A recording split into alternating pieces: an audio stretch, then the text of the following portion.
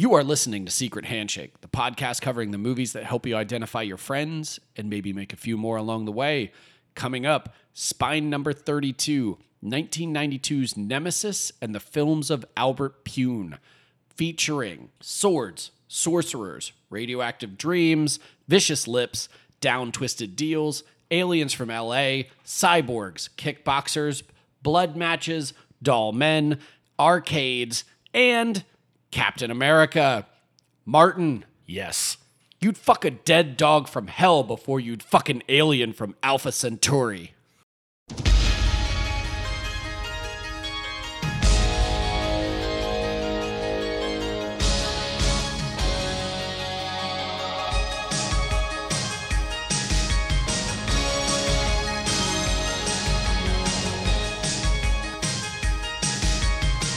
Nobody told us how wide the world could be. It's so hard to focus. We only see what we want to see. No one controls us. It's all up to you and me. Here I stand, longing to know you. Take my hand, come and let me show you to the state of the heart. It will hold you together if your world comes apart, and you'll know who you are. It will all be so easy when you listen to the state of your heart.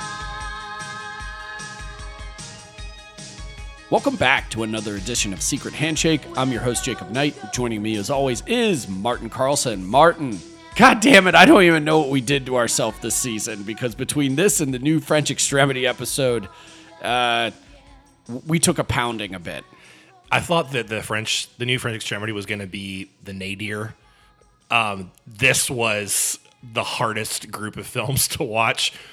The French films were existentially terrifying, but the majority of them are good films. Yeah, they were just miserable. They Yeah, made you the subject- hate life. Yeah. They were hard to sit They through were because of how misanthropic. violent and misanthropic, politically motivated, and they had a very cynical worldview.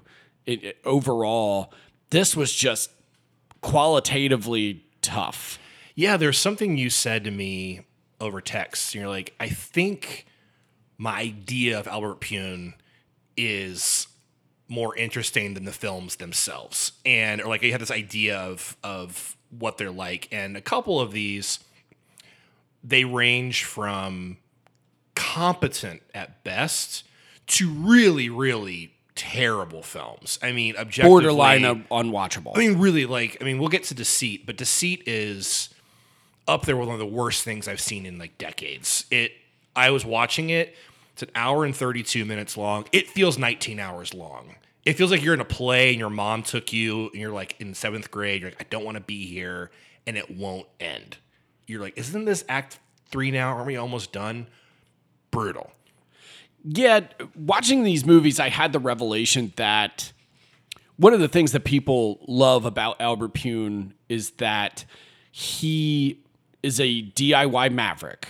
He always is working, especially during his kind of peak years. He was churning out 2, 3, 4 movies a year, sometimes making one movie with the leftovers from the movie that he was currently making before it.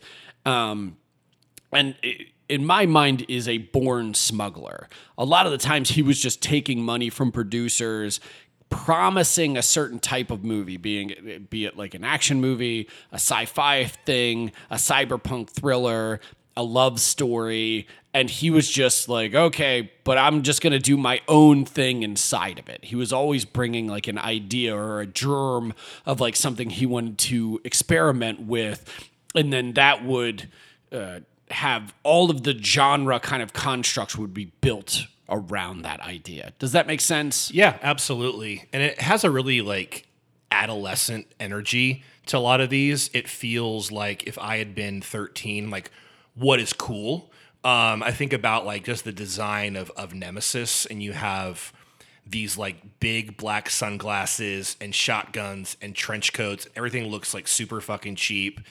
But that's where the charm is, I think, in these movies.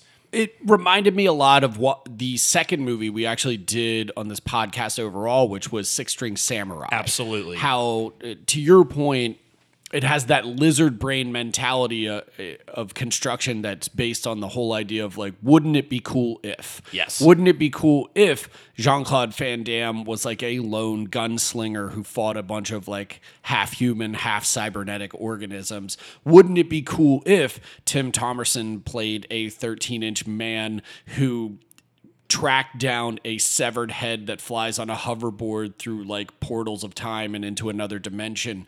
Wouldn't it be cool if Kathy Ireland was a adolescent, like teenage or even preteen girl trapped inside a supermodel's body who happens to stumble upon this gateway to the center of the earth and the mythical city of Atlantis?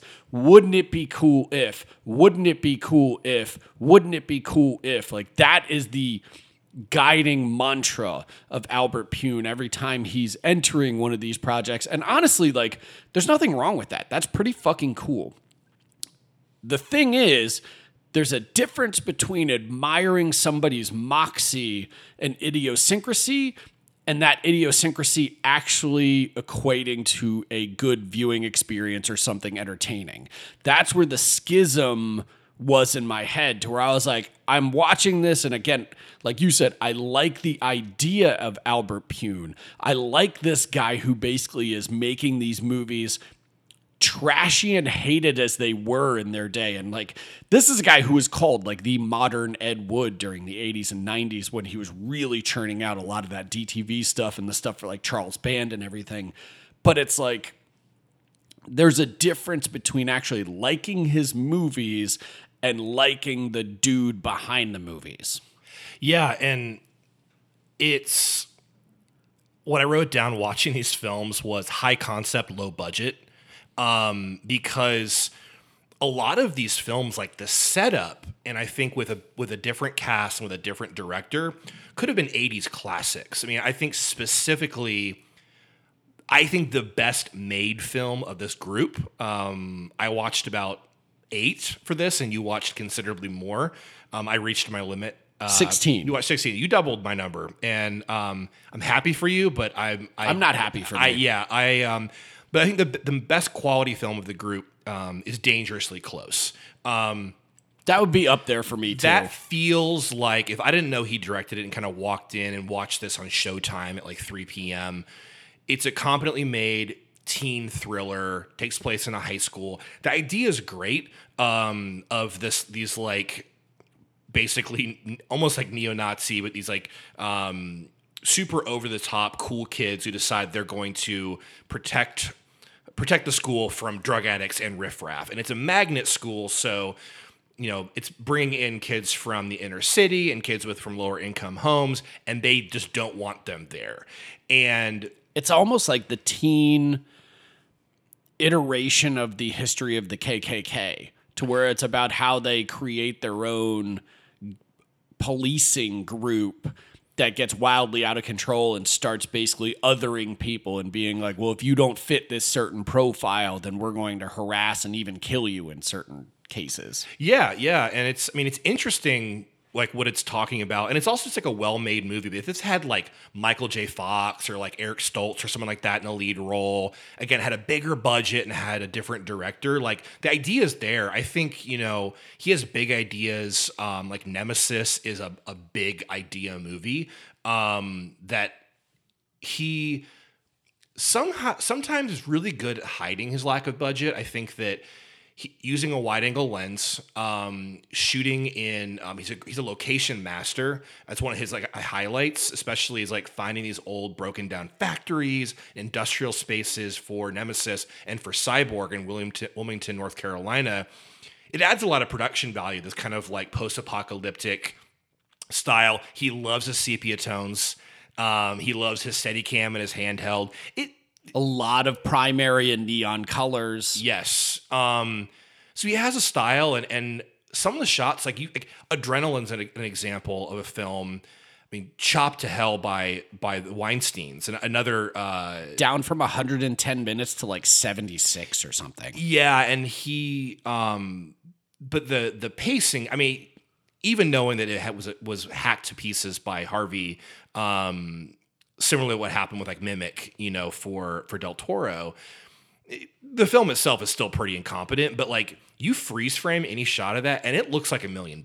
I mean, Oh, sure. He knows how to like find these shots that look like something out of like a Cameron movie or like a higher budget, like sci-fi kind of epic. But then it starts to go into motion and the cracks begin to show very quickly. Well, it helps when Kurosawa and his cinematographer Takao Sato, I believe is how you say his name, they were like some of Pune's earliest mentors. And then because Pune went to Japan to work for Toshiro Mifune, like he was the first person to really champion Albert's movies because he saw some of his short films and was like, hey, kid, you kind of have something. Why don't you come work for me? And they were actually supposed to work on a Kurosawa movie together during the mid-'70s. I can't remember the title of which one, but Mifune actually ended up dropping out and working on a bunch of his TV shows in Japan. And that's how Pune got his start. He basically became like Toshiro Mifune's like personal assistant and just hanging around all these Japanese sets and stuff and like getting a hands-on kind of crash course for the business itself and how you actually make movies.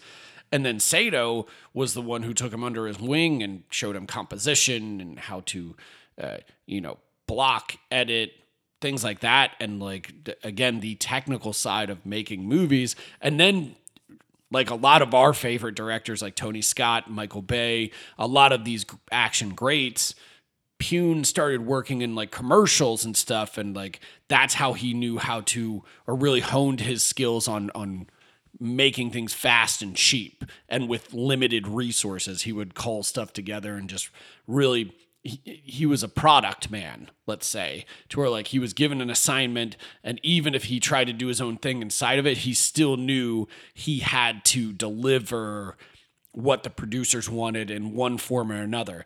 Now, that being said, Pune himself claims that the majority of his filmography was taken away from him at one point or another. He's almost like Peck and Paw in that weird way. Is that like he just, like something like Radioactive Dreams was finished by like a Bond company stooge. Weinstein, as you mentioned, took Adrenaline, Fear the Rush away from him.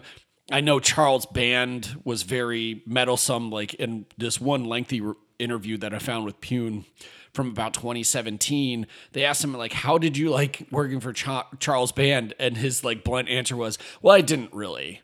And it was like, because Charlie didn't seem to really like the movies. He only liked the money that he made off of them.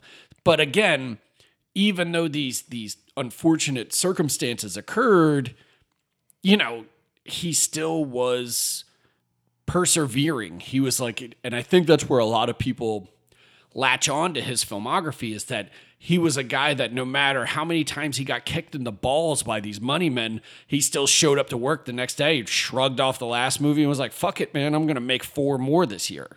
Yeah, I mean, the clearest example for me, and I went down this rabbit hole and I'd heard the stories, but I wanted to know more, was the history of Cyborg, and it turns out it's completely true. So he was hired to do... Oh, yeah, you can source all this shit. It is awesome. So he's supposed to do Spider-Man and Masters of the Universe 2, and they were both going to shoot in Wilmington, North Carolina for Canon Films.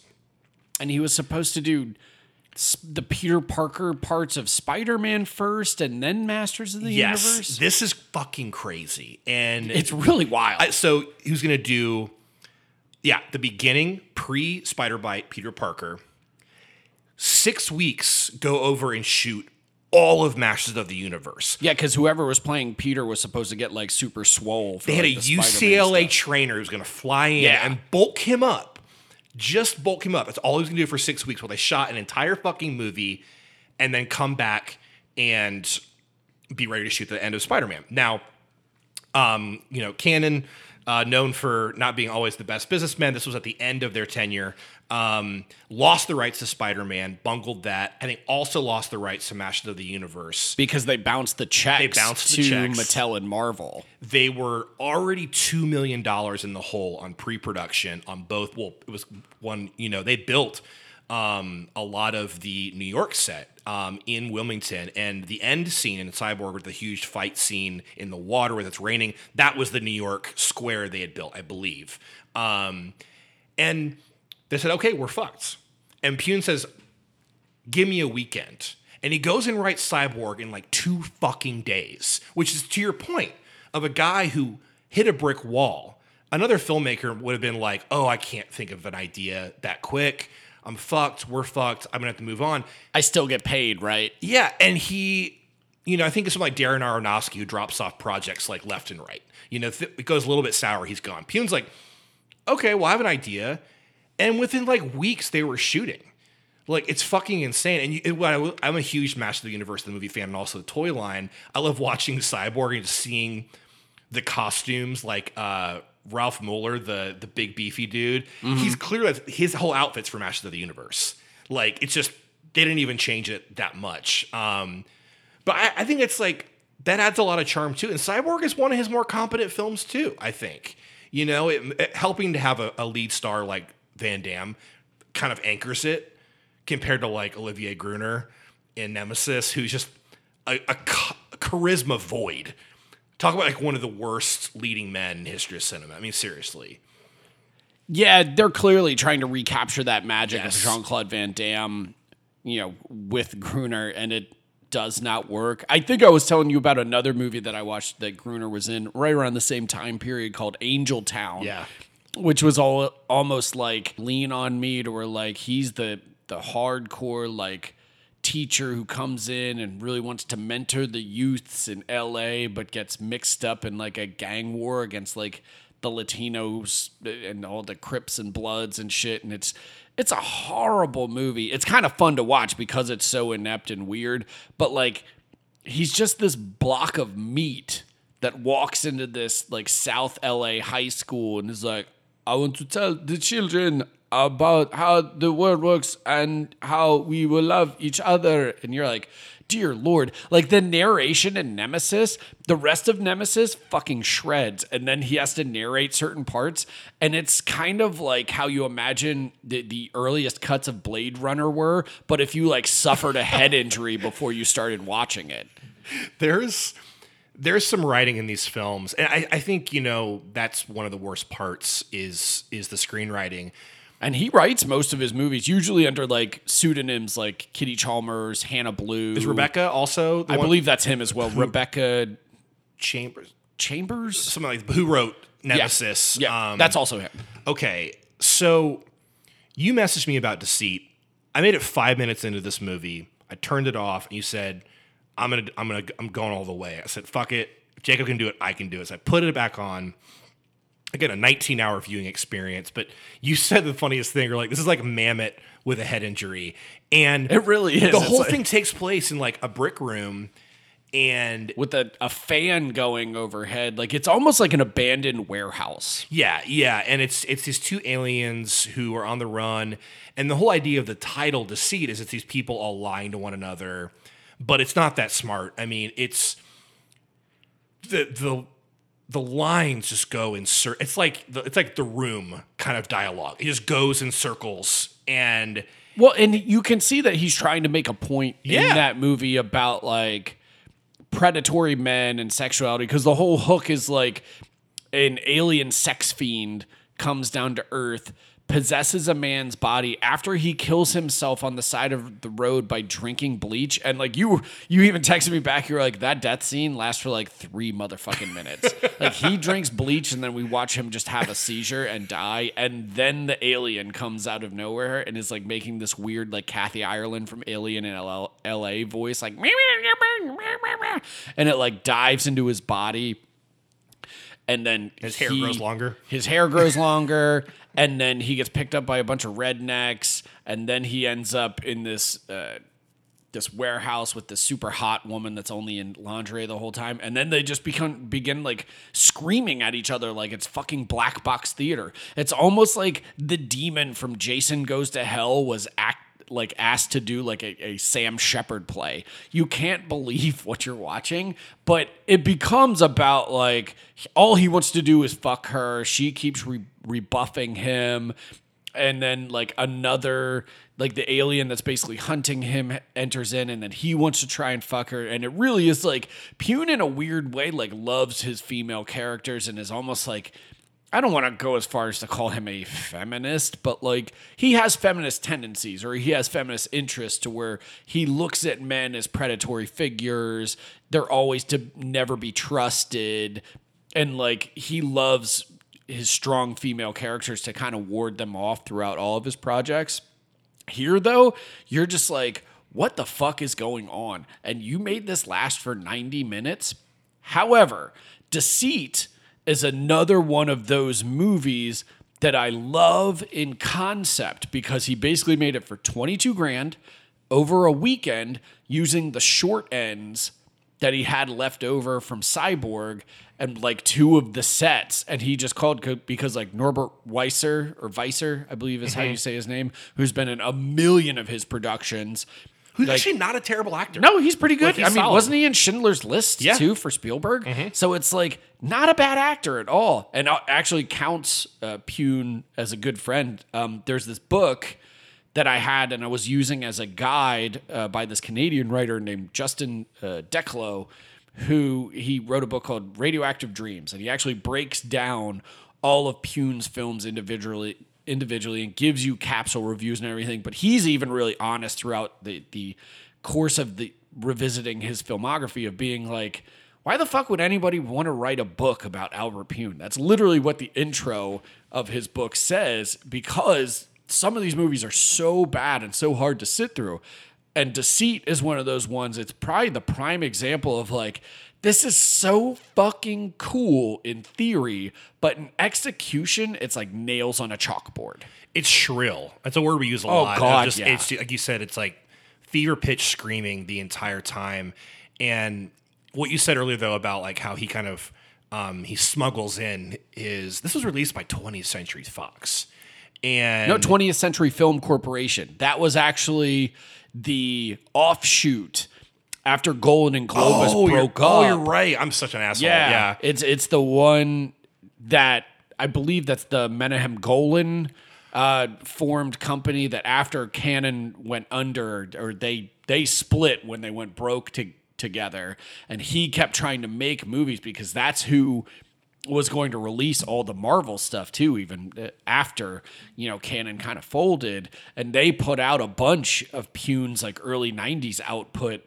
And this movie is just like, dear Lord, man. Like, I don't know how anyone thought it was going to be any good, let's say, but they were all super committed, and it's hard not to be inspired by that, at least on like an abstract level. Yeah, and thank you for that makes a lot more sense with the not being Fox. I do not understand how that's possible, but when you look at the synopsis of this film, the official synopsis is like two aliens come to blow up the earth and decide to stick around and get laid.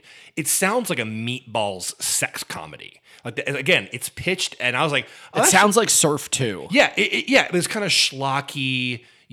All these two aliens and like, oh, we're just hornballs, like a killer clown from outer space kind of feel. And it ends up being this like dreary, just punching you in the face with horrible dialogue, no pacing. Again, just over and over again. The same dialogue circles just going over and over again. This is one of the worst films I've ever seen in my entire life. I mean, seriously. A lot of them aren't great. But I also wondered while watching a lot of it too, is if that was the natural byproduct of him, or his career, I should say, being birthed almost exclusively by like hardcore exploitation style producers. Because even like Sword and the Sorcerer, his first film, which I quite like we watched it together and we kind of talked through a lot of it. Yeah, whatever. I've seen it before. But then so I had too, but I hadn't seen it like cleaned up. And that Shout Factory disc is like really amazing looking. You know, especially when you compare it to like watching it on VHS or that old Anchor Bay DVD or like, let's say the illicit torrents I would have to try and like seek out if I wanted to watch it in the meantime before, because there was a huge gap between the Anchor Bay release and this new Scream Factory or Shout Factory 4K. And so like if you wanted to watch this movie, you had to like find a burn on YouTube or something. And like those copies looked like shit. This makes the movie look amazing. However, all of the seams are still intact and probably highlighted even more because of the 4K transfer. But Pune was basically only hired, like they had this idea for Sword and the Sorcerer to make this medieval, you know, sword and sandals epic. They shopped it around all of Hollywood, got rejected. And then John Boorman comes along and makes Excalibur in 1981. And that opens the door to where this producer, Brandon Chase, I believe is his name. It's why he's the first one listed. We even kind of weird, a Brandon Chase film. It's a Brandon Chase film, not an Albert Pune film.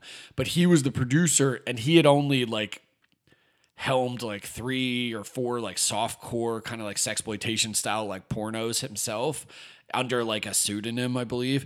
But he signed Pune on, greenlit the production, and especially with like Conan the Barbarian coming out and everything. And really when that craze started in the early 80s, Krull, shit like that. But like they wanted to compete with that, but they made, I believe it's like a $4 million movie. So still very low budgeted. And when you watch the film, it's one of the first examples of Pune taking very little resources and just making like this maximalist epic out of them, where like it literally has a sword with 3 blades that shoots them like it's a fucking rocket launcher. It's so awesome. It's bananas. Because I think I saw it when I was really young. Me and too. I remember it as being the movie where the guy can shoot blades off his sword. And even as a kid, I'm like, but wait, does he have to like go pick them up and like reload it, or does he go there a buy magnet Yeah, involved? does he like buy more blades? You know, Is this like Zelda where he has to go to like a little cave and like reload his blades? yeah. But it was funny because I thought about how Pune also like loves weapons and like sci-fi weapons. Like one of my favorite of these films also is Doll Man. And Doll Man has it's so cool because when he's full size, he's on his Arturos, his alien planet. He's, you know, of course on there he's regular size, and he has this gun that he shoots these like gangsters and they explode. Like they just guts and they go everywhere. And they blow the fuck They up. blow up, and there's just blood and like and pink mist, and it's just really wonderful. And then, but what's cool was that explains why when he comes to Earth, where he's super miniature, that gun is still powerful enough to kill full-size human beings. But what's awesome too is he has this like magnet in his hand, and so when someone takes his gun away, he can just be like, and it comes. It's so comic booky. Again, Doll Man, I could see like have been made in like 1986 with maybe not like Schwarzenegger, but like an action star. You know, like that kind of idea. That's banned as well, too. I mean, Empire and Full Moon. Instead, we get Trancer's star and former comedian Tim Thomerson God. in full Jack Death mode. Like, he's so good in that movie. He's also really good in Nemesis, too, as he's almost like the M. Emmett Walsh stand-in, only he's more hardcore from Blade Runner. To where, because he's the captain who recruits him back And in, then turns into and the- then turns him. Yeah, exactly. So it's like, but Thomerson in these movies, like he found his niche, like working for Band, really, and like just getting to be an action hero. It's such an odd. You could do an entire podcast episode on like his output as like this, almost like B or C grade shelf stuffer legend.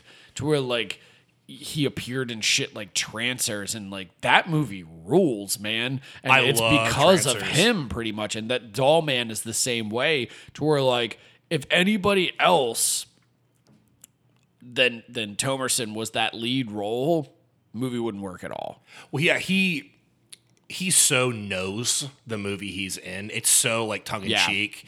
You know, all his stuff is like what's going on? He's like urban fucking renewal. I mean, he knows these are one-liners. He leans into like the fact that he's giving the main woman fuck eyes the whole time, and at the end, the last line is like, "Who says size doesn't matter?" And it's just like goes to credits. It's Well, like even that chef's opening oh my god, hostage situation where it's a bunch of fat women in a laundry room being held at gunpoint, and like he does the whole like hero enters the scene, but he's carrying a sack of laundry the entire time, and they're like, "What are you gonna do? What are you thinking?" He goes, "I'm thinking cold for whites and warm for colors," or whatever the fuck he says, and you're like, "What?" And then he goes down and literally starts doing his laundry during this like hostage situation, but it's such an odd visual gag because it's not just these fat women. Then all of a sudden there's these little plump, like Willy Wonka fat kids are there, and he's really mean to him. And he's like mean. Yeah, it's like you can tell. Like Charles Band has a thing about little people, little dolls. We were talking about that. Yeah, like demonic toys. He even made Puppet Master. He even made, dolls with Stuart Gordon, like that weird little, like the murder dolls that they made that. I believe they made that movie in Italy. Yeah, but like Dollman versus Demonic Toys. Dollman versus Demonic Toys. There's just a lot of little things, like Ginger Dead Man. Yeah, Ginger Dead Man, another Evil Bong. Yep. I don't know if that counts as little people, but Yeah. like where we're going with this is that we know that at some point an action figure has been shoved inside Charles Band's ass. Oh, well, there's something I wanted to bring up too with Dollman is Charles Band's ass. Besides his ass, is his name is Brick Bardo. Yeah. And this name comes up in pretty much every single Pune film. And it's either the lead character or it's a side character. Their Dollman, I believe, is the fourth by that point because the one villain from Cyborg is Brick Bardo. Yep. The villain in Deceit, or the intergalactic FBI agent, Yep. is, and then Brick Bardo is Dollman. We're missing one. Oh, also Blood Match. Brick Bardo. That's the lead comes up character. as the lead character. There's a few more. Yeah, we're missing an early one too. But apparently that was just a name that he loved because it reminded him of Tab Hunter or Rock Hudson. Is that it was his version of that like 50s marquee idol that he just wanted to keep putting in his movies where he was like, Brick Bardo, it's just a fucking great name.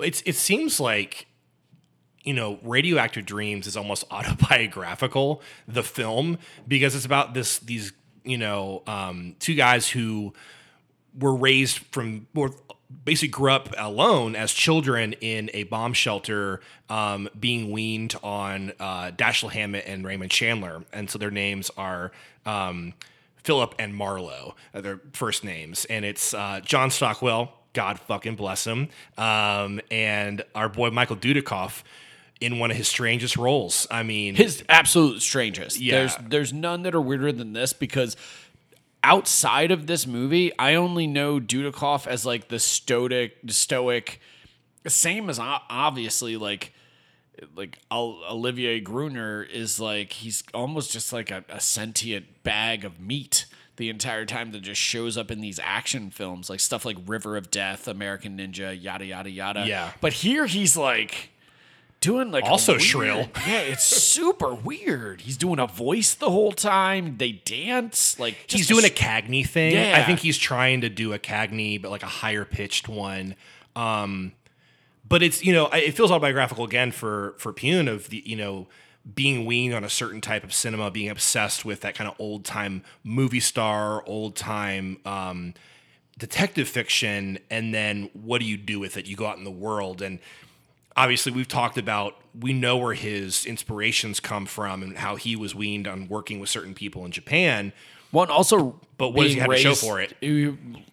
Back to your bomb shelter point, he was raised as a kid on Honolulu, like by his dad, and like he remembers like the things that really transported him away from that isolated island. I mean, we're talking about Hawaii, like it's some horrible place to grow up. Yeah. But like that's all he knew. Like to him, it was like the island and nothing else. Yeah. But then they would go see, he specifically in this one interview I read cites the Toho Theater that cool. looked like a big temple, almost like a fake, almost kind of like the Sid Grauman, like downtown in LA. Mm-hmm.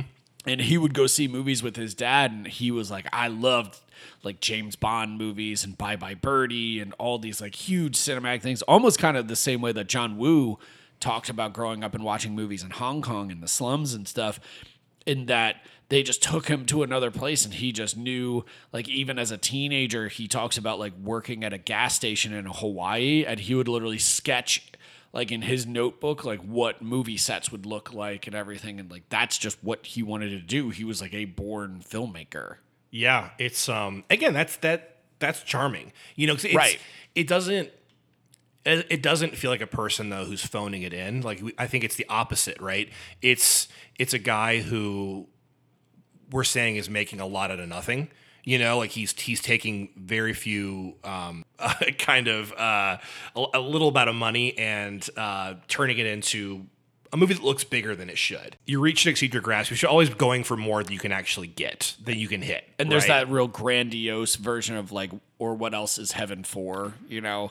And like, to me, that is Albert Pune to a certain degree, of like, just this guy, even in his worst movies, was like, well, it should look like this and it should be about this, even if he couldn't achieve that. Like Sword and the Sorcerer, he gets pretty close. I mean, because that movie has like goopy monsters played by Richard Mole. Yep. Richard Lynch's ugly nightmare LSD burned face, those amazing kind of gauzy Conquest Fulci-esque style, like hazy tableaus. They're all shot in California, but like you would think that you're in like Ireland or England or something. As crucifixions, it's multiple naked, beautiful women. And like, again, to bring it back to the teenage boy thing, is that it's just that lizard brain, like, what would be awesome in like a fantastical novel if you just bought it at the grocery store? Like, what would you want to find in those pages, you know? Yeah, and again, sometimes he really delivers. I mean, I think Nemesis from front to back is a solid DTV movie. It's awesome. It looks amazing. It looks great. I mean, now there's like, you know, better copies out there. So even I think I watched it on Tubi, and it was an newer HD transfer. It's really gorgeous. I think they're the same ones that are on those MVD Yes. marquee collection discs that came out, because they put out the first one as a standalone disc, and then 2, 3, and 4 were on like a collected disc. because he did through 4, Yes. and then that's where it stopped. Yeah. Right. Yeah. But it's, I mean, like, we talked about this with when we were talking about the Boyka series, you know, of making films and like knowing what you can do with the resources that you have. This is a little bit different. Again, I think he's reaching for more. But I think Nemesis like doesn't go too big. This one, I think, knows what its budget is. It feels, you know, it knows like where to kind of keep the scope. I think Nemesis is the one, why it's his best movie is because it's the one where it all syncs together. Yeah. To where it's like there's an element of almost like fan fiction or doodling to all of his films. And in that one, it's almost like, okay, well, what if I made Blade Runner, but I also had Terminator stuff, and like there's some William Gibson like cyberpunk elements. Super Neuromancer. But also it turns out to be like sort of a Western. Like it's kind of like what he wanted to do originally with Cyborg, which was to be like, to me, when I watch that movie, I see almost like a lone wolf and cub type film. He wanted it to be almost like a Sergio Leone, like futuristic Western. And like Nemesis I think achieves that a little better, especially after the long like shootout intro, which is fucking awesome. Where he's great. like running across the roof and Super like woo. shooting that. Yeah, he's shooting that like spaz shotgun, like almost like it's a machine gun. And then like he gets injured, he gets his leg blown off, and he goes and rehabilitates with his dog. And like he's basically staying on like a Sergio Leone style like ranch when he's recruited back into the fold. And I just kept thinking like Pune is one of those guys that like it's almost like if I fail the first time, I'm gonna try it at least one more time, because like Radioactive Dreams, taken away from him, is, to your point, like a coming of age movie about these two guys who emerge from this bunker and go on this like kind of episodic adventure to seek out their fathers, one of which is played by George Kennedy. Seeing George Kennedy with a grenade launcher and like Yes. gritting his teeth, that's heaven. Like Yeah. I was smiling. I was like, I never thought I needed to see George Kennedy shooting a grenade launcher, but God, it was awesome. Well, Radioactive Dreams is one of those movies that like proved how powerful his vision actually was. Yes. Because if that movie was taken away from him, like it still feels 100% like an Albert Pune film. Like right down to like, because they go on these episodic adventures, they meet like, again, it's a mashup of all these different elements that you could tell were just in his brain and in his like little doodles as a kid working at that gas station. It's like he meets like road warrior punks, and then they get to a place called Edge City, and then there's a giant fucking monster rat in the That's awesome. the sewers. Then there's a machine gun battle with these dudes who are in like cyborg suits, and then the movie stops dead in its tracks for Sue Sad and the Next to sing Guilty Pleasures in the middle of it. Which, quick story, the first time I saw Radioactive Dreams was at X Fest. I believe the first or second one on 35 millimeter. Whoa. None of us had any idea what it was, and it just started playing. All we got was I'll never forget this. It was like the second or third film of the day in this marathon, and the Dino De Laurentiis, the DEG group, like logo comes up, and I'm sitting next to Phil Nobile, and I just hear him go, "Oh boy, here we go," like that. And it's like, and then Radioactive Dreams came on, and that movie blew people like a packed house away, especially when they get to Edge City. He does that huge crane shot up that captures the whole city. And then all of a sudden, Sue Sad just comes into the frame and starts screeching the song. You heard the whole, like a collective gasp of like, what the fuck am I watching now? But that became a running motif throughout his films too, because in Crazy Six, there's a lounge singer who's actually one of the characters in the movie. And this one, like, she just kind of shows up and becomes like the Greek chorus, like for that one brief moment. But in Crazy Six, he uses her songs. She's like a lounge, like techno singer in like this Eastern Bloc like shithole club, to where like, but her songs like narrate the entire movie. And again, you can see these germs of these ideas peppered throughout his entire filmography, where he's like, okay, well, I tried this here, like maybe this will work here. And like with Radioactive Dreams, it's all kind of there. And then with Radioactive Dreams, he also meets his biggest like musical collaborators, because members of Sue Sad and the Next, particularly Tony Ripperetti, I believe his name is, would score like 20 of his films. So like, obviously he was a fun guy to work for, because these people all stuck around and just kept churning out movies regardless of how good or bad they turned out. The interesting thing, I mean, out of all these films, Radioactive Dreams probably is the most interesting to me, because it feels of a type with a couple of other 80s films, Streets of Fire and Repo Man. He cites Streets of Fire. He watched it at a private screening on the Universal lot when he was working on, I can't remember what movie he was talking about, but he says like he carried that movie with him for like the rest of his career. Like he thought it was like one of the greatest things he'd ever seen. Well, it makes a lot of sense, because that bleeds into Radioactive Dreams. It definitely bleeds into Vicious Lips. Well, and he makes the unofficial sequel in the late 2000s, Road to Hell. Oh, okay. Yeah, which was his Streets of Fire. Well, it's interesting, because that means that I don't put him far off the mark of, not in terms of quality, but of ideas from Alex Cox and Walter Hill. Sure. Walter Hill creates comic book worlds. He always has. It's not a lot of his best stuff is not the real world. I mean, Streets of Fire is like this alternate timeline. It feels like. Well, another place, another time. Yeah, and the Warriors, that's that comic book kind of like this comic book version of 1979 New York. But with Alex Cox, the randomness of a film like Repo Man, or I think of like Highway Patrolman, is not far off from an Albert Pune film. It's better, sure, but it has that kind of vibe, the randomness. Well, again, that DIY punk spirit. Yeah, absolutely. I prefer Alex Cox significantly as a filmmaker, but I like Alex Cox. It's really funny that when we first started this podcast, you go, I don't want to be another podcast that sits around talking about Repo Man. It's true. It was like our first week, and I was like, here I am, we're finally talking about it. But like, it definitely is interesting that he's kind of in similar spheres of influence as some other like really interesting filmmakers from that time. Sure.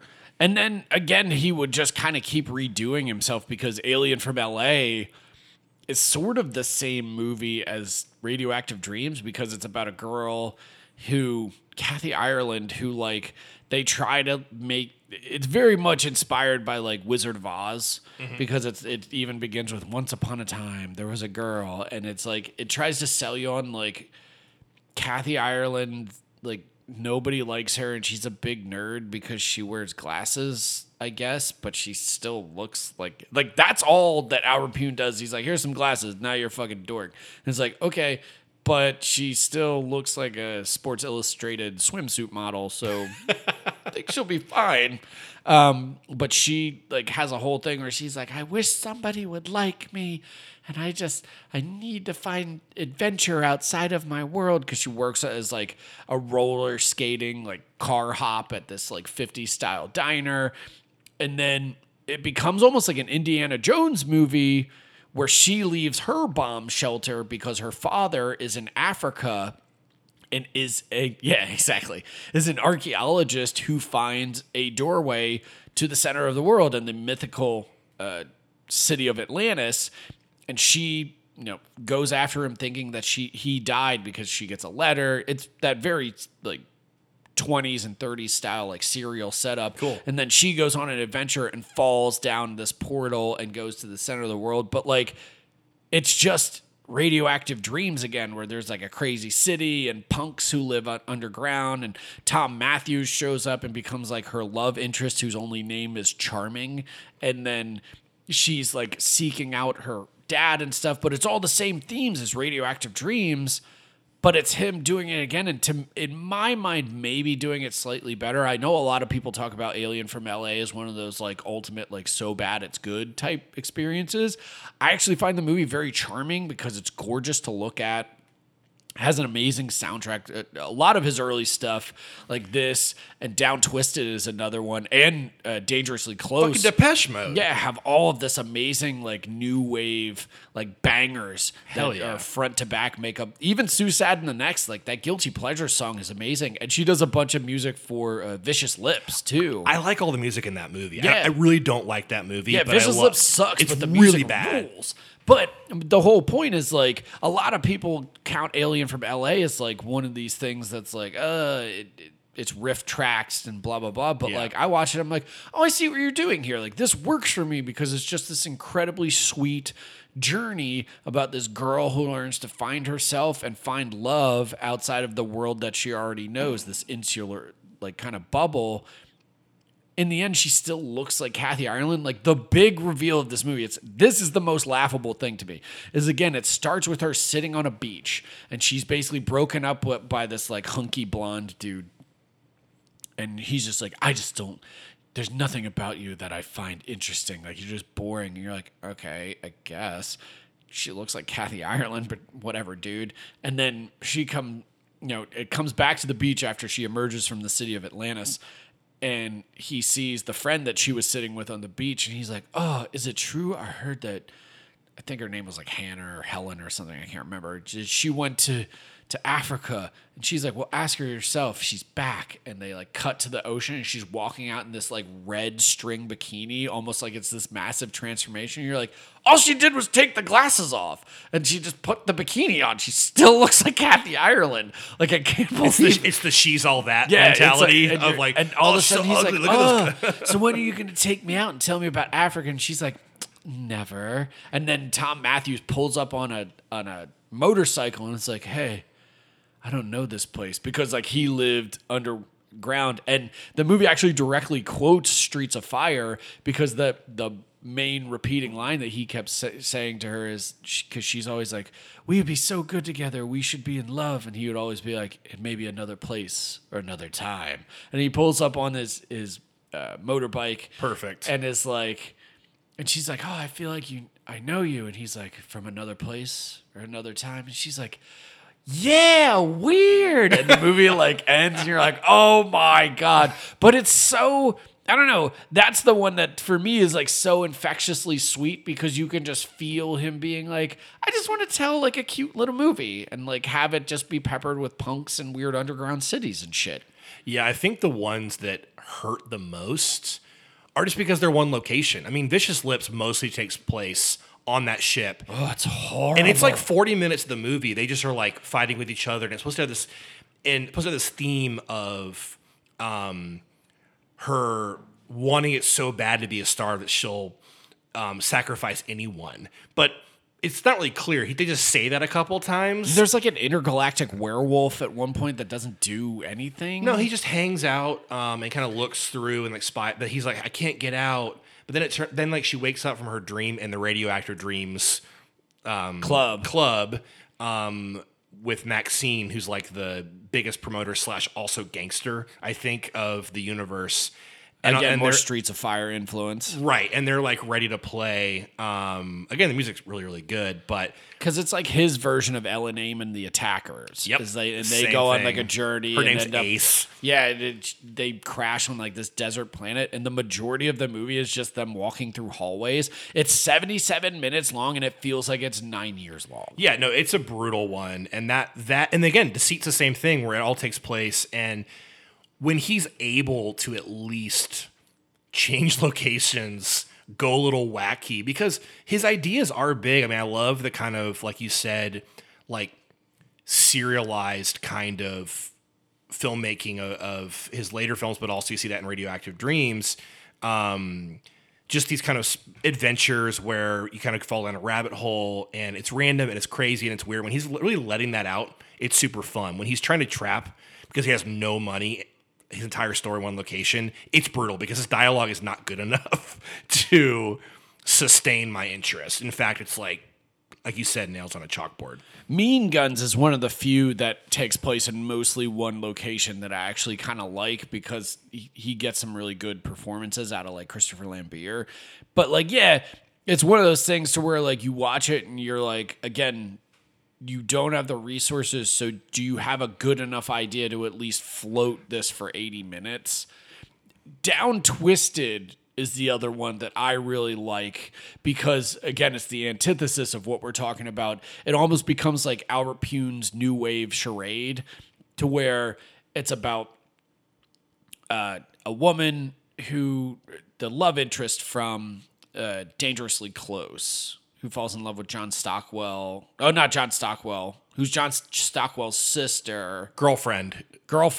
Oh, you mean Carrie Lowell? Yeah, Carrie Lowell from my Law and God. Order. She's like the Audrey Hepburn stand-in, and she gets caught up in this like globe hopping kind of art thief Okay.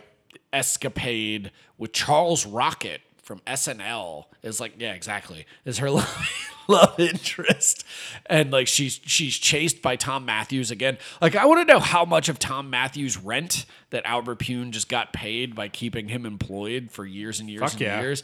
Because like Tom Matthews shows up, our boy Tommy Jarvis, with like bleach blonde hair and like these new wave insane like neon suits, and he's like the bad guy in it. He's almost like channeling Roman Polanski from Chinatown. Okay. If like Roman Polanski from Chinatown like freebased like a little bit of crack and listened to like, Flock of Seagulls. So, but that one's a lot of fun because like it keeps changing location and there's a propulsive nature to it. There's airport shootouts. It gets to Rio de Janeiro at one point. There's a boat chase. Like it's just a fun fucking. There's like this awesome motorcycle stunt in the beginning where there's like a car chase and then this dude gets shot off of a motorcycle and flies off of a pier and it's like done in slow motion and it's clearly like a really dangerous stunt. But like. That's the weird thing about a lot of these movies, and again, where I think that Nemesis really excels, is that his action isn't always the best because you can tell he's trying to almost like green grass it before green grass was a thing, to where he's doing the sequences and then like chopping them all up so that it feels more propulsive than it actually is. I wonder, question for you, if I think about what would have happened if they had made Spider-Man, if they had made Masters of the Universe 2, both of these films. Sure. Right? And let's just say... on like an alternate timeline, like that. And they were Canon actually... didn't bounce those checks. And they were good. Like somehow they were... Let's just say he made... They wouldn't have been. They would have been We've really seen bad. Captain America. Yeah, it would have been like that. It would have been that level. Stars J.D. Salinger's son? Matt Salinger. Yeah, so Talk about a he's- fucking dolt. Yeah. There's a charisma vacuum right there. Oh, he's the worst. What a weird decision to make Captain America just a giant dork. Like he never stops being Steve Rogers. Like but he also isn't heroic in that one. Like he's just kind of a goon the entire time. I love, there's so many things about Captain America, that movie, that I adore. It came out around, I think it was the same year as The Punisher. 1990. 1990. So you have, or in Punisher's 89, I guess. But yeah, so you have these two movies. For a comic book fan, when I was in that age, you didn't get a lot of movies, right? And you think about a couple things in Captain America. That first, in the new Captain America, like they have CGI and they can make Steve Rogers look super scrawny and then he gets beefy, right? In this one, he's already a big fucking dude, Matt Salinger, so he just limps a little bit from polio. That's what they say. He's this hulking mass of a dude, and he's like, oh, I'm strong now. It's like, dude, you've been fucking 7 foot tall the whole time. The second thing is that He looks like Michael Chiklis. He looks like a caveman. He's got that fucking jaw on him. He looks like Ben Grimm. He looks like Robert Zadar. And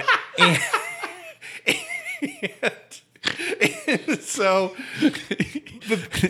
the best thing It's weird that you cast Maniac Cop as Captain America. But the bad guy is Red Skull, but instead of being German, he's Italian. And It's so ridiculous. and so they like when he at the beginning he's the full on Red Skull in the World War II era. The makeup's kind of cool in it. But it's all pussy and he kind of looks like a bad version of Uncle Frank from Hellraiser. Yeah. It's like really gross. But then they didn't have enough money, so he grew older, and in modern day, he just had some plastic surgery. He has a couple scars. He's like, I'm still the Red Skull, but now he's like this Italian businessman. It's a me, a Red Skull. Red Skull. It's a spicy meatball. But like that movie is you're right, what Spider-Man would have been. But my question is, if he would have gotten... I'm glad that we agreed that his Spider-Man would have never turned out good. Right. But if he would have, for some reason, not been with Canon, with Golden Globus, had somehow gotten over... If he had followed the path that he had, I think, with a movie like Dangerously Close. Sure. You know, if someone like... Which is highly competent. Very highly competent. If, let's say, like an 87 or 88, like... Dino or Edward Pressman came to him and said, hey, we got this like Van Damme action movie or a Chuck Norris outside.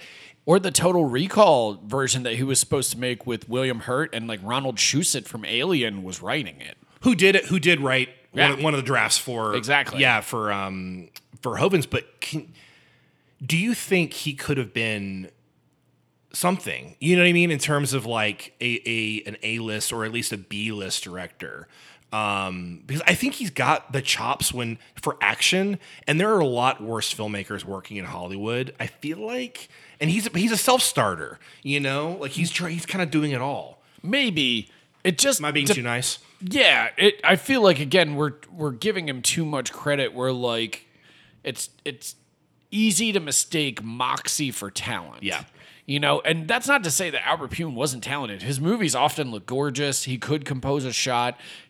And again, he had great ideas. When they did come together, they're very entertaining. And he was always flexing against a lack of resources to get these things made. However, I also feel like he was his own worst enemy in terms of like the ideas were always neat, but implementing them like not so much. Let's say like perfect example, Blood Match. So you can almost track Pune's moods by the movies he was making, because like Kickboxer 2, the way back, the first Kickboxer sequel that he made, has kind of like an after school special thing that's also translates over into Doll Man, which they're both, I believe, the same year, 91. And like Doll Man instead, where like Kickboxer 2 is all about this guy who's trying to help the community, and it's almost like Albert Pune's Warrior. Like he's resisting, getting back into fighting because he doesn't want to live that life. He just wants to teach the local like underprivileged kids. And then Peter Boyle, as the big bad fight promoter, like brings him back in, and then he's more or less like shanghaied into fighting Tong Po by the end, the villain from the first. Now, here's the thing, is that instead of him being like reprising like the Van Damme role or something, he's actually Van Damme's second brother. So it was like, yeah, it gets weird. So remember in the original Kickboxer, how Van Damme's character watches his brother get killed in the ring, and then all becomes about him fighting Tong Po and like training and having like the crazy like his kooky like mentor who puts him through all that the training montages and stuff. Well, his brother was paralyzed. Paralyzed, that's it. Yeah. Well, he ends up dying Later on, but not. Yeah, you're right. Yeah. Okay, you're splitting hairs, but whatever. The basic mechanics are there. And then it becomes like the famous montages of him like grabbing things out of the air and blah, blah, blah, blah, blah. Well, in this, Sasha Mitchell is Van Damme's other brother who Kurt is killed off screen, but we don't know how. And then it becomes a major plot twist that we find out that Tong Po had a second fight, almost like the mythical fight between Apollo Creed and Rocky. Between 3 and 4? Yeah, that there's almost like a second fight that happens between 1 and 2 in this movie. And then Tong Po, disgraced, shoots him in an alley. Yeah, exactly. Well, that's bonkers. And that sets it up to where he's disgraced and not allowed to fight anymore. And the big Japanese promoter that's teaming up with Peter Boyle wants to get Tong Po back in the ring to avenge his great national shame, brings him back and switches him out for the fighter that Sasha Mitchell is supposed to fight. So where I'm going with this is that like Pune is almost like his worst enemy, because he's like, well, what if there's another brother? And Tong Po killed the first brother. And then they swap him out to get in the ring, and then they finally fight. You're like, dude, that takes up an hour of the fucking movie. There's got to be an easier way just to get to the point. To get there.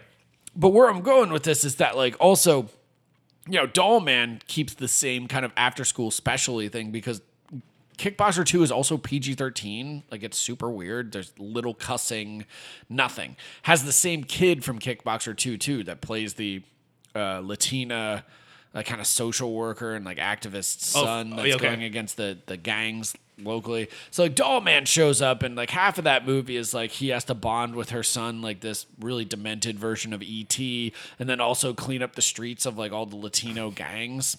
Really fucking weird. Led by Jackie Earle Haley. Led by Jackie Earle Haley, who must have emerged from beneath a pile of methamphetamine for the entire film, because he's just screeching throughout the entire thing. Real committed performance. I admire it. But doing a thick New York accent. My too. Lord. Oh, yeah. He was on something. But where I'm going with this is that like So you have like this mood. It's kind of the same way that like Alien from LA and Radioactive Dreams find him like working through like some weird dad stuff or whatever. Well, Blood Match is the movie that he essentially made over a weekend, kind of like he did with Deceit during the production of Kickboxer 2, where they actually use the same ring that all the fights take place in that movie. And it becomes about Tom Matthews is a guy whose brother is killed by like a janky promoter. And then he goes with a handwritten Kill Bill style list, goes around and kidnaps all of these people who are associated. And then like in weird like Saw-like style, ties them up in the arena and then has them fight various blood matches with him. One of the fighters being Benny the Jet Urquidez. No. Don't make that face. This is the only director in history who could make Benny the Jet seem slow. I love him so much. Yeah, it's not great. Gross Point Blank. If you think if you thought Deceit was rough to get through, Blood Match, baby. No way. Yeah, but this is all a very long-winded way of me going like, Blood Match on paper sounds awesome. Yeah, it sounds great. It's like I kidnap all these fighters, we get them together, and then we make them Mortal Kombat each other in this arena because in the name of like me avenging my brother's death. And in the meanwhile, like some horrible things about his past and his brother's past are emerged, and it's again becomes kind of like Deceit, like this weird stage play where like the boxing ring is this Shakespearean arena where Tom Matthews is delivering all these monologues about honor and glory and revenge. Okay, great in theory. Sitting through it, those 85 minutes or whatever, you're like, dear God, just let this fucking end. The martial arts suck. The monologues are worse. It just doesn't work. And to your point about like, could he have been a better or bigger filmmaker? Maybe. But like, I don't know if he had more money if he would have suddenly been executing his ideas better. That's fair. Yeah. Because like all the pieces were there for like Blood Match to be fucking awesome, and he still fucked that one up. Do you want to get to questions? Let's do it. All right. You play it close to the heart, and everybody knows it. But now you're running out of room to hide. So many battles to be fought. One chance is all you ever got to keep the dream alive. You gotta reach for your dreams. Don't let it slip away. Nothing can hold. And we're back talking about 1992's Nemesis. Martin, real quick, top 3 Pune, go. Dollman, number 1. Easily. This is one I've watched 2 times before. I think it's got a lot of rewatch value. It's short. It's fun. Out of all these, it moves a little bit faster. And again, Tim Thomerson, really delightful in it. I love what he's able to do with the lack of special effects. Like he actually does some pretty cool stuff with, again, wide angle lenses to make him look smaller. And it's just a fun kind of full moon movie. Number 2, Dangerously Close. Again, I think this is a great, just like overlooked 80s little thriller, teens. I think it's good until the end. That's my only problem with Dangerously Close is I think the end kind of shits the bed. Yeah, and it gets a little schlocky. But I think like all the like teen stuff leading up is super fun. Again, like the 80s soundtrack, and some good synth score stuff too. And then 3, I would say Nemesis. I just think it's like a solid fucking movie. And I feel bad saying this, but like those are the 3 that are also the most tolerable. I think we even get down to 4 or 5, and it gets kind of rough going for me. All right. For you? I'd probably go with Radioactive Dreams as 1. Nemesis is 2. And I'm having trouble deciding. It's either Dangerously Close or Down Twisted. I really liked Down Twisted. It's the most propulsive of all of his movies, because let's face it, like pacing not Albert Pune's strong suit. Like, you didn't get to watch Crazy Six, did you? I did not. Crazy Six is like one of the great smuggling moments of his career, because you look at the cover and you get Ice-T, Burt Reynolds, and dirtbag Rob Lowe on there, and it's called Crazy Six, and it has some tagline, like a lot of his that were like, "No one survives tonight" or something. And you're like, oh shit, this is like an action movie. They're all going to shoot each other, blah, blah, blah. Some of that happens, but it's basically like an Eastern Bloc Western where all of these gangs are fighting each other. Like Tom Matthews, again, shows up and he teams up with Mario Van Peebles, who is speaking with a French accent and clutching a chihuahua the entire time. And they decide to team up and fight Ice-T as a gang member, who Ice-T, as Justin Declo notes in his book, might not actually get out of his chair for the entirety of the movie. But it tricks you into thinking, oh, this is going to be like this Tony Scott, like sub Tony Scott style, like gangland thing where they all burst, because like it opens with a couple hotel shootouts and stuff of like people bursting into hotel rooms and shooting each other and blah, blah, blah. And you're like, okay, this might be cool.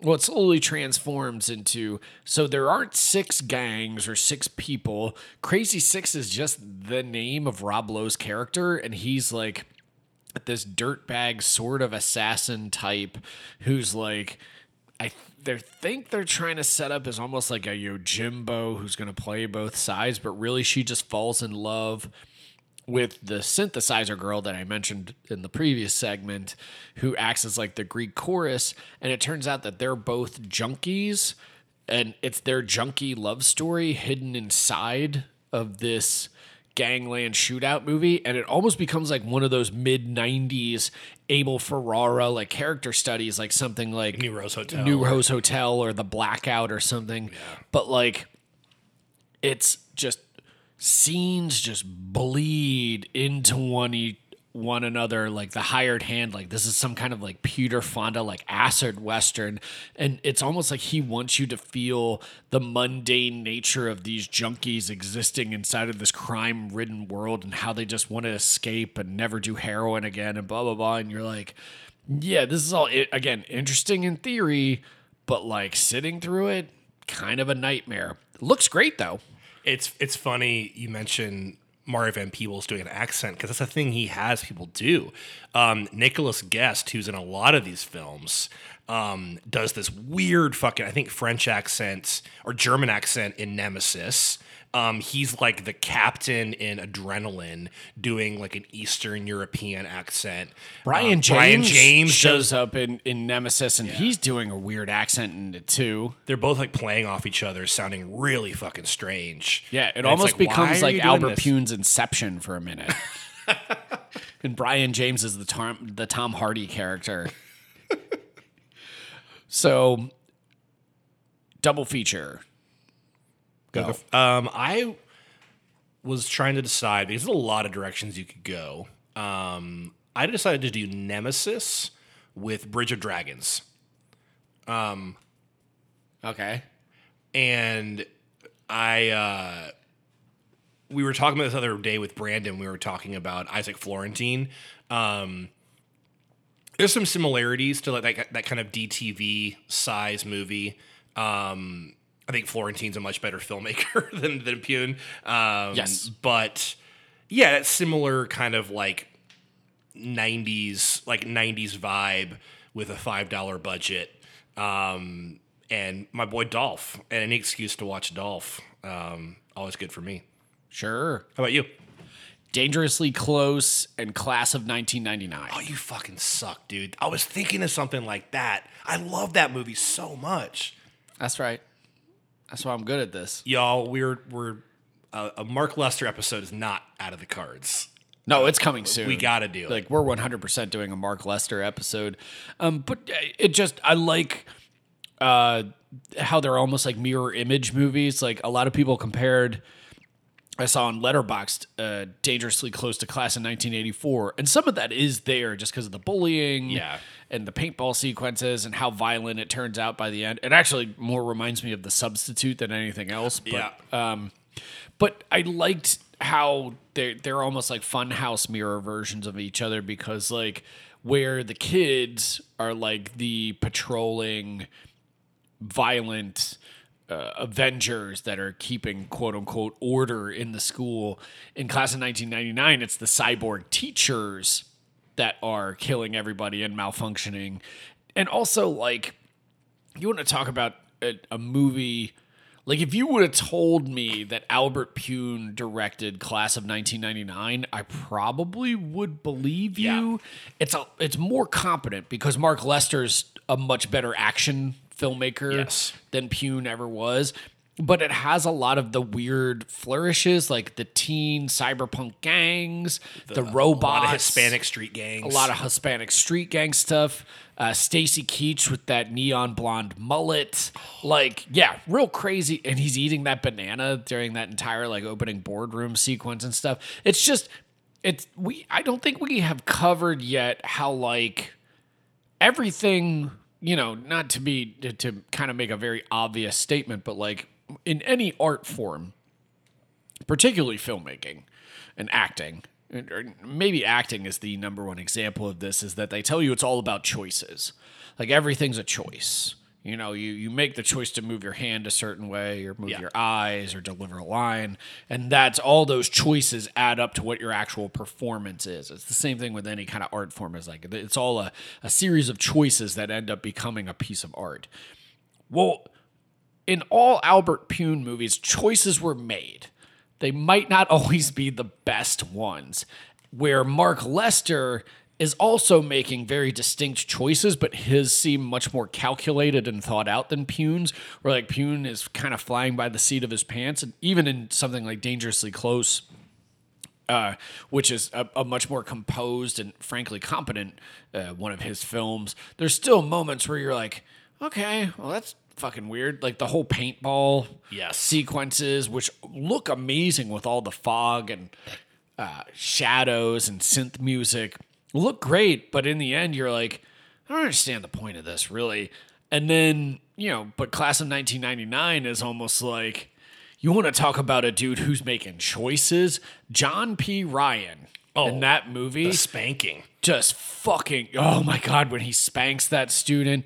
You want to talk about a mega performance? Like, he's so far over the top, it's amazing. I love him. I love him in everything. Anytime he shows up, like, you know, you're at least going to have one entertaining bit. Well, I mean, that the whole, like, all three of them. So you have him, fucking Pam Grier, and then I forget the third guy's name, the guy from plays the Sandman in Death Warrant. Right. And he's in, like, Minority Report and everything. Real ugly fucker. But somehow not Brian James. Yes. It's funny, like, I like what you said about, you know, there's choices, because, you know, David Fincher, I'm going to misquote, said, like, there's 100 ways to shoot a scene and one's the right way. Right. You know, and I feel like a lot of times maybe Pune takes the wrong way. But 1999, not to go on a tangent too far, is one of my favorite just sequel concepts and just sequels. That you took this like really like ground level, crazy comic booky 1984, but still like it's like real kids in a real school. Michael J. Fox on PCP. Yes. And like rape, and it's really like rough. It's gross. And then 1999 is this like full on like sci-fi Terminator exploitation movie. It's like, gross in a different way. Yeah. You want to talk about a movie that I first experienced on cable, a lot like we talked about with the Friday the 13th and Jason Takes Manhattan. I remember staying up all night and then getting to the drill part where they drilled the one kid's like fucking head open. And I was like, as a young, like 11, 12-year-old kid, like, what is this fucking movie? It's insane. Yes. But yeah, no, I mean, again, I could talk about Lester all day, but we were both at the same screening. We realized before we knew each other. Right, where they were doing those double features. Sci-fi double features. The sci-fi double features, and they did 1984's The Terminator and Class of 1999, both on 35 millimeter. And let me tell you, what a day that was. That was awesome, dude. What a Because that was an afternoon screening It was a too. They Sunday started like afternoon. a Sunday at like 3 or something. Yep, got out at like 7. It was great. It was great. So remake, yay, nay. Here's the thing: what are we remaking here? I feel like again we could pick one film from Pune's filmography and just be like, "This is it. Say if you were to remake one, which Right. would you remake? Go." I would do Dollman. I mean, it's my favorite. Really? I would do Dollman with a big fucking budget. Again, this is like I would do this movie with like a $200 million budget, and because one of my favorite movies also in stories is The Incredible Shrinking Man, the Jack Sure. Arnold film, and I've always wanted to do a miniature guy like in a big world. There's Do this you also want to shove dolls in your ass? There's one in there right fucking now. Oh, so, but one of the last books that Michael Crichton ever wrote, it was posthumously finished by someone else, but it was called Micro. Girl with the dragon tattoo. Yes. Fuck off. But Micro is basically Jurassic Park, but it's just everyone's miniaturized, and so the monsters are like bugs and things like that. So it's like Michael Crichton's Honey, I Shrunk the Kids? Yes. Oh, that sounds awesome. But it's like super sci-fi and like techie and all that kind of shit. All his bullshit. It's really fun. So I would do like that kind of movie, like super, or I would make a lot of it take place, like somehow have humans go to like Arturos. They're super fucking big. They're like Godzilla size, stepping on like Dollman cities. I would do like almost like a legacy sequel and have Tim Thomerson come back as like Brick Bardo and have like his kid or his grandkids. He passes the torch. Yes. All right. Who would play Dollman Jr. Dollman Jr. or Doll Girl? Ooh. That's a really tough question. Oh, John Bernthal. What? Yep. I want to put him in anything right now because we on the city. Oh, okay. Yeah. Have you watched episode 4 yet? Oh, yeah. Ugh. I'm so in. I love that show. It's the best piece of storytelling we've gotten this year, I think. Like straight up. in 2022. Yeah. Yeah, absolutely. Because 2021 was for me Midnight Mass, but Yeah. So this, I would say, I would do Dangerously Close cool. again. Because I feel like that one is easily adaptable into our current culture. Oh, to yeah. where it would be like, not to make it too on the nose, but almost like a group of like, let's say preppy white kids who see their school being overrun by the other, be it gay kids, black kids, people of color, The replacement whatever. theory shit they're talking about. Yeah, exactly. Yeah. That's what I was thinking of. It's weird that you bring that up. The whole thing that's come up about replacement theory and Tucker Carlson and And all the horrible things this week. yeah, all those fucking assholes that are on, Fox News and stuff, and basically extolling these virtues of like the most racist shit you've ever heard. But it's almost like I did think about that in terms of Dangerously Close and how like a modern version of that would almost be like the alt-right kids are probably still the jocks. Yeah.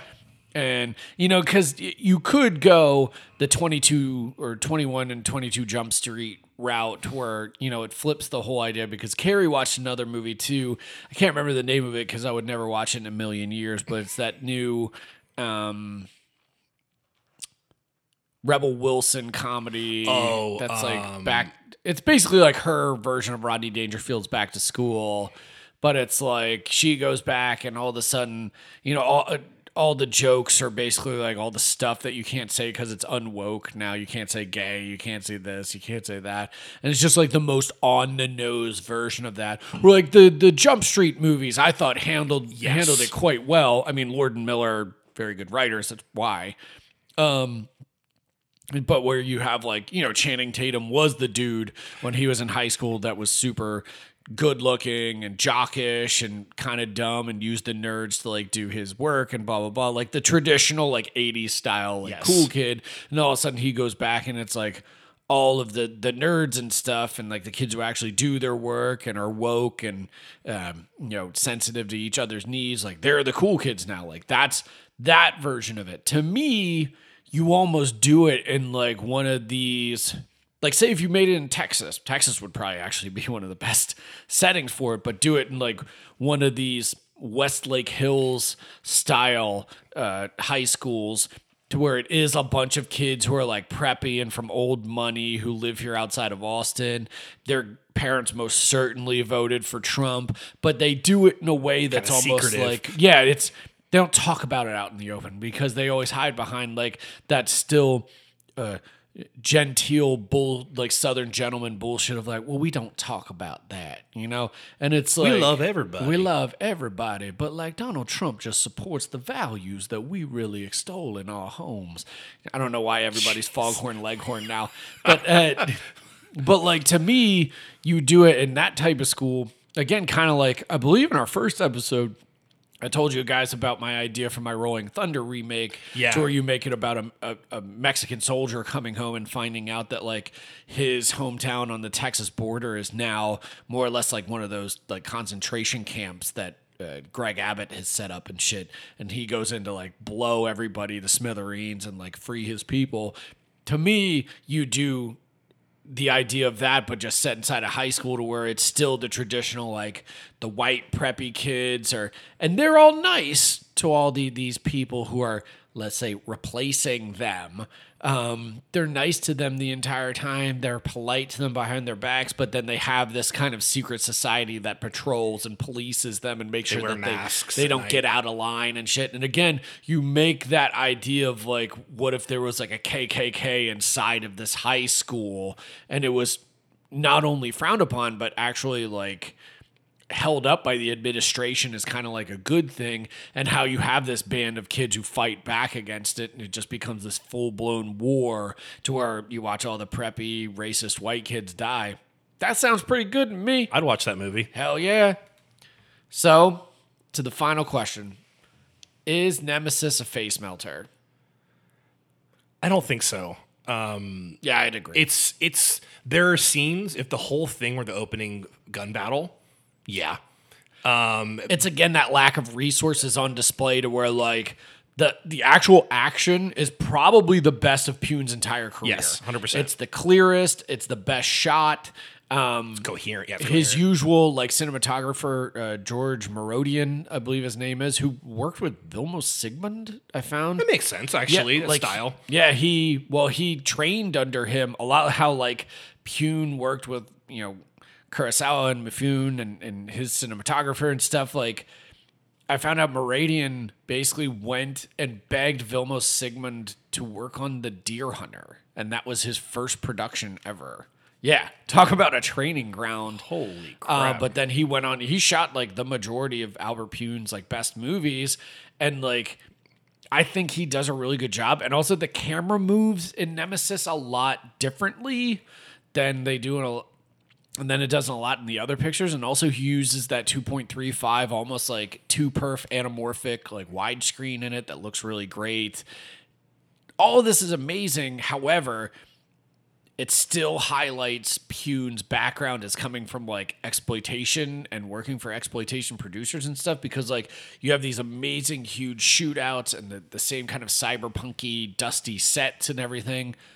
But there's also long stretches of almost indecipherable dialogue happening. Like there's a whole scene in the middle, well, not even the middle, but like towards the end of the first act to where like you meet Tomerson, Brian James, and then a couple other people, and it all takes place in this like open air, almost like hallway, and they're just like yelling at each other the entire time, and then it ends, and you're in like a different country by the end of it, and I was like, I don't know what happened in that scene. Like I literally, it's just dudes shouting like nonsense at one another. Well, and they're like, he tries to do stuff in this movie too, of like that Alex, the main character, was in love with a cyborg who is now, their body's dead. They're just like basically on a fucking Palm Pilot.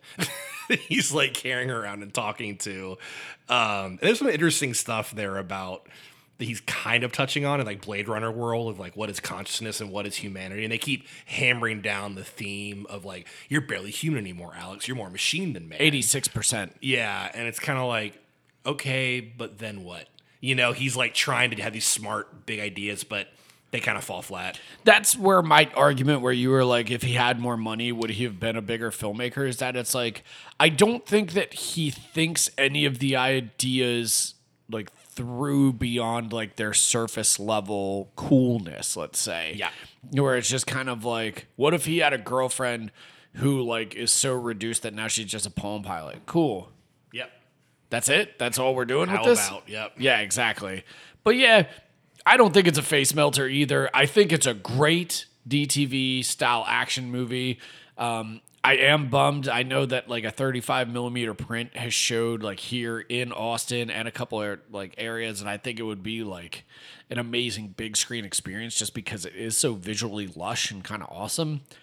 But face melter, not so much. Yeah.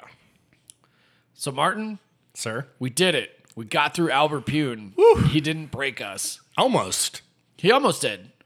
But you know what? I still love him. So I appreciate he's making movies. I appreciate that he exists and that, because again, his spirit is inspiring. And Yes. like his moxie and his perseverance over bad reviews, bad movies that he made, Bad producers. shitty experiences with producers. Like he never let any of it get him down, and like that's a great example that we could all take into whatever we're doing in life.